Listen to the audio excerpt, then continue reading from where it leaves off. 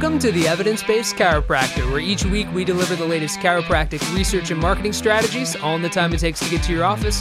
Now here's your host, Dr. Jeff Langmaid.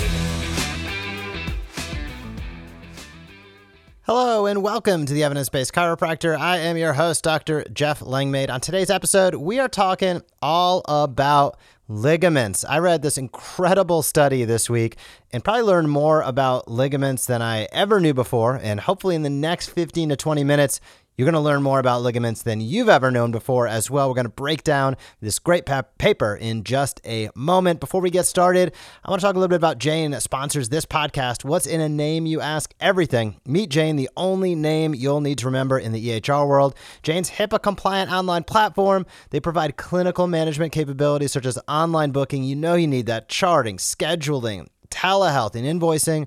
All in one, super easy to use system. Features like smart options and narrative and dictation make things just streamlined in your practice. You can learn more and watch a demo by heading over to jane.app/chiro. That is jane.app/chiro. And if you want a 30-day grace period to get started, use the code evidence-based2021. Now, as I said at the top, we're talking ligaments today. This was a study that came out in 2013 in the Open Rehabilitation Journal. And it's titled Ligament Injury and Healing, a Review of Current Clinical Diagnostics and Therapeutics. This is one for the ages. I'm going to link it down in the show notes. You can check it out there. But let's pick it up with what is a ligament. Ligament is a dense band of fibrous connective tissue, and it connects two or more bones in our musculoskeletal system. They may appear as long sheets of opaque tissue or short, thickened strips in joint capsules, and they can vary in size and shape and orientation and location, depending upon whether it's in the spine, depending on whether it's in the shoulder, the knee, the hip, the ankle. Ligaments cross joints that have both wide ranges of motion and joints that have small ranges of motion and function primarily to provide stabilization of joints when at rest and during normal range of motion. So that's what a ligament is. Now, this is a little bit surprising to me, as ligament injuries are some of the most common causes of musculoskeletal joint pain and disability encountered in primary practice today. That's interesting. I don't think it's the first thing that we would think of, but I guess when you think about sprain strain and the commonality of that and sort of quote unquote mechanical back pain, things like that, it makes sense. Ligament injuries can cause disruptions to the balance between joint mobility and joint stability. And that sort of imbalance can lead to abnormal transmission of forces throughout the joint and can result in damage to other structures in and around the joint. So this is a foundational piece of the joint. I think about disc, I think about muscle. Yeah, I know ligaments in there, but I don't actually normally, day in and day out, think about it as something that really does provide the balance of mobility and stability. And that ultimately, if there's ligament disruption, everything else is going to fall apart. And that's so important to keep in mind as we dive into some of the stats and some of the healing properties amongst ligaments, because it's just so clinically relevant. So ligament injuries, they can be classified basically as two categories, either intrinsic or extrinsic. And they can occur basically due to improper motion within the joint or by external factors. Those are the difference. So in athletic settings, ligament injuries are caused by collision between people, car accidents. We see this all the time. AOMZ Diagnostics, a spinal imaging company that I own, we see that all the time in the cervical spine, post-whiplash, partial ligament tearing in the cervical spine, and excessive translation. But the bottom line is these things can happen either intrinsically or extrinsically. Extrinsically means that there's a force driven into the joint. There's a trauma. There's some sort of acute phenomenon that ultimately has caused that damage. Intrinsic, this is more biomechanical. It's more repetitive stress, and ligaments can be injured in either way. Now, here's one of the shocking pieces from this study that I found incredibly impactful, and I guess it makes sense, but I just hadn't really thought about it. Osteoarthritis remains the long-term consequence of ligament injury and continues to be the most common joint disorder in the world. So as far as this paper is concerned, there's absolutely no question ligament injury that remains unhealed, that's suboptimally healed, is a direct factor in osteoarthritis long-term. That is important. That's important as we go through understanding people that have OA. Has there been previous damage? What is that damage? When did it occur? How long has it been going on? But also on the other end of the spectrum, individuals who come in with acute injuries, maybe personal injury, again, the first thing that comes to mind for me, but could be sports, etc. Very important to keep in mind, proper healing. We're going to talk about 3 phases of healing as we go through.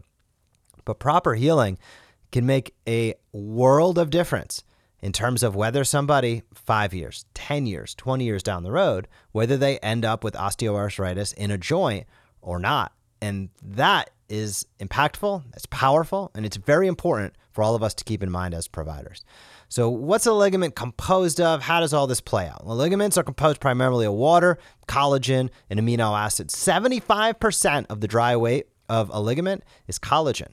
The remaining 25%, proteoglycans, elastin, glycoproteins, and other proteins. So majority is collagen. I think most of us know that. But where do they get their strength from? Well, fibroblasts are located between the rows of the collagen fibers. So fibroblasts, between those fibers, they produce and maintain that extracellular matrix. Now, proteoglycans, they reside in the extracellular matrix. They store water and contribute to the viscoelastic properties of the ligament. So a lot of cellular things going on here, but the bottom line is ligament is meant to provide the balance between mobility and stability. Bottom line is that ligaments are comprised mostly of water and of collagen, and it's the matrix of that collagen that does the work, and if you want to think of it that way, that provides us the ability to move, that provides us the ability to have the stability supported by ligaments. So when ligaments are stretched or elongated past a certain point for a long period of time, they can lose their ability to regain their original shape. And when this occurs, the ligament can become lax, you lose stability, it's unable to support the joint, and it can lead to pain and eventually OA of the joint. So again, this is chronic by nature when we're defining that, right? Prolonged period of time, but when a ligament is stretched or elongated, it can create damage. And ultimately, it's not going to get back. There's those elastic properties, but there's a point of no return. And when you get past that point of no return, the structural stability of the ligament deteriorates. The opportunity for the joint to deteriorate. Remember, we talked about the ligament being foundational.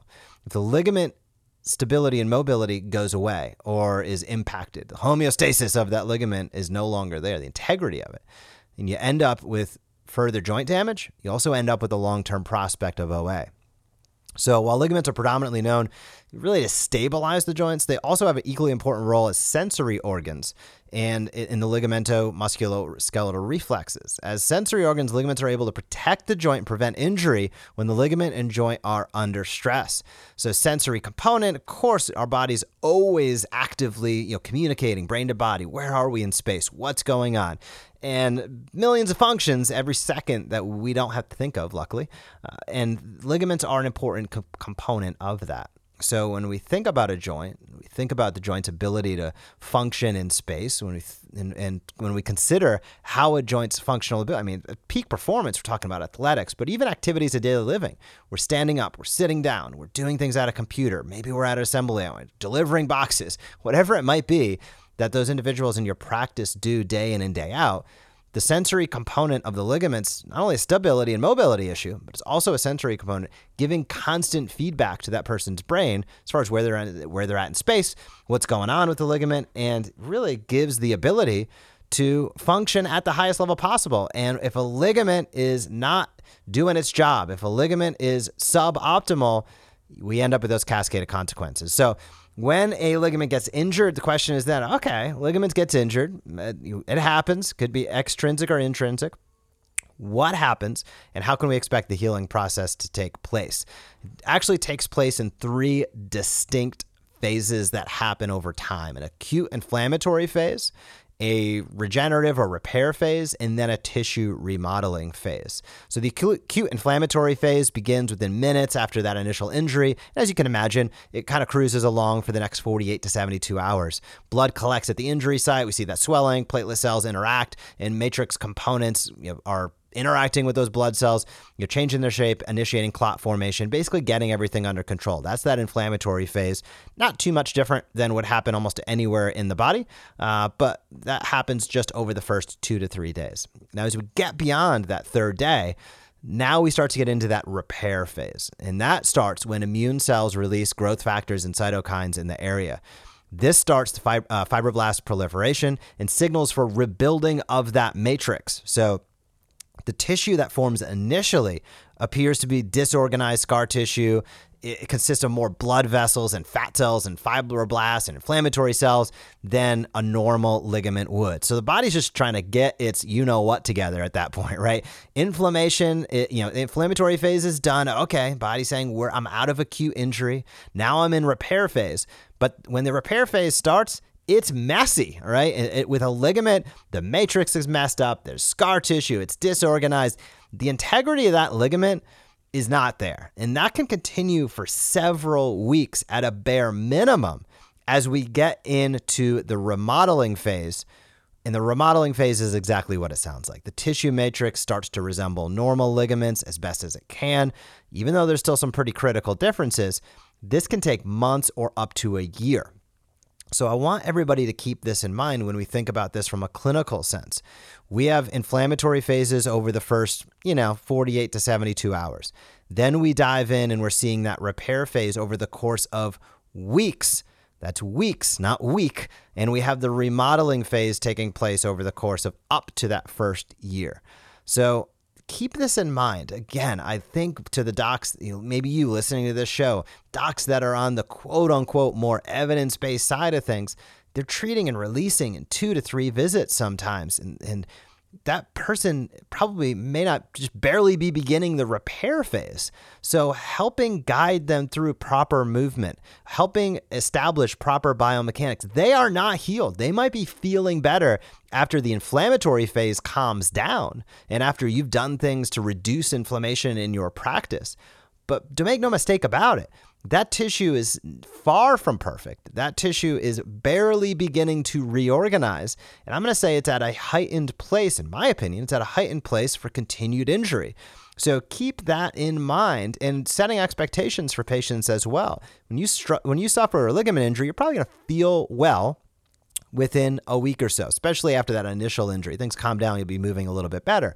But you can expect it's going to take a few weeks for really your body to repair on the inside. And that repair process is a little bit messy. Now, you don't need to worry about that. That's what your healing system, your immune system, that's what your nervous system, that's what it's designed to do.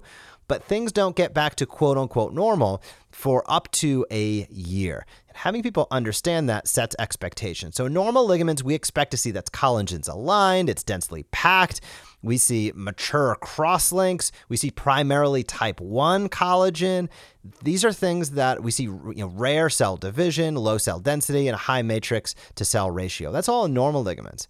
But as ligaments heal, there's scar tissue. The collagen's disorganized. There's flaws between the fibers. There's smaller fibrils of collagen. There's immature crosslinks. There's a higher cell density. There's a lower matrix to cell ratio. These things are very, very important as somebody's going through that healing process. And if you're a doc who's doing active rehab, active care in your practice, keep this stuff in mind. That tissue, even 6 weeks out, there's probably a matrix there, but it's pretty messy. So take it slow, don't overdo it, consistently get feedback, monitor the movement, assess movement, understand biomechanics.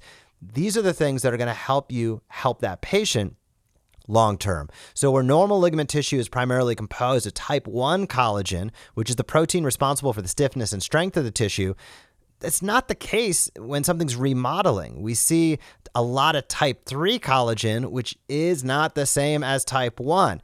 So ultimately, ligaments are never going to be the same after they're injured. But the most important point, and what we're going to talk about in a moment, is how about that healing? And how do you heal in the best manner possible, understanding that it's never going to be as if it was untouched. And that's an important component as well. Patients who are treated with ligament injuries with motion's the key. They return to work quicker, they resume sports quicker, and ultimately have better long-term outcomes. Motion is key. Now, that's wonderful news for us as chiropractors, but I want to be really careful when you're collaborating with other medical doctors, et cetera. There is a very big push many times early on for NSAIDs and corticosteroids. And they are not the right thing to do. Let's just be very clear about that. NSAIDs have been a mainstay treatment in ligament injuries for a long, long time. But not only are they only mildly effective at relieving symptoms, they're they're detrimental to soft tissue healing. NSAIDs are detrimental to soft tissue healing. There's no way around it. Cortisone injections, same thing. They inhibit histological, biochemical, and biomechanical properties of ligament healing. Corticosteroid injections into ligaments and tendons have been known to inhibit fibroblast function and collagen synthesis, even to the extent of causing collagen necrosis at the injection site.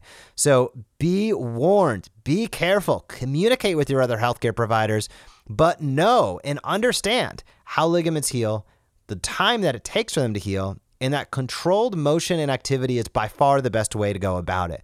When you start introducing NSAIDs, when you start introducing cortisone injections, these are things that inhibit healing. They might feel good for the moment, but they're going to inhibit healing long term. So get out there, do your movement assessments, set proper expectations for those patients coming in with ligament injuries.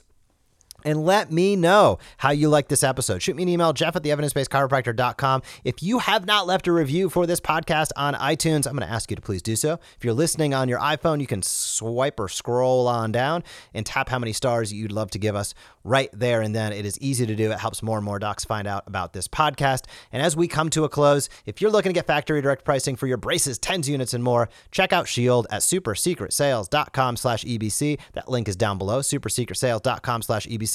Their founder, Dr. Stephen Brown, he was on here a month or two ago, and he is offering you complimentary TENS eSTEM unit. He'll give you a TENS and eSTEM unit for free, plus free shipping along with your first order. Fast shipping, factory direct pricing, and a great selection of products available right now at supersecretsales.com/EBC. Be sure to check out Shield and everything that Dr. Stephen Brown has going on. Thank you for tuning in. Make it a fantastic week in practice, and I will talk to you soon. Thank you for joining us on this episode of the Evidence-Based Chiropractor. If you want to grow your practice, come back for next week's episode. If you want to grow faster, visit theevidencebasedchiropractor.com and join our MD Marketing membership today.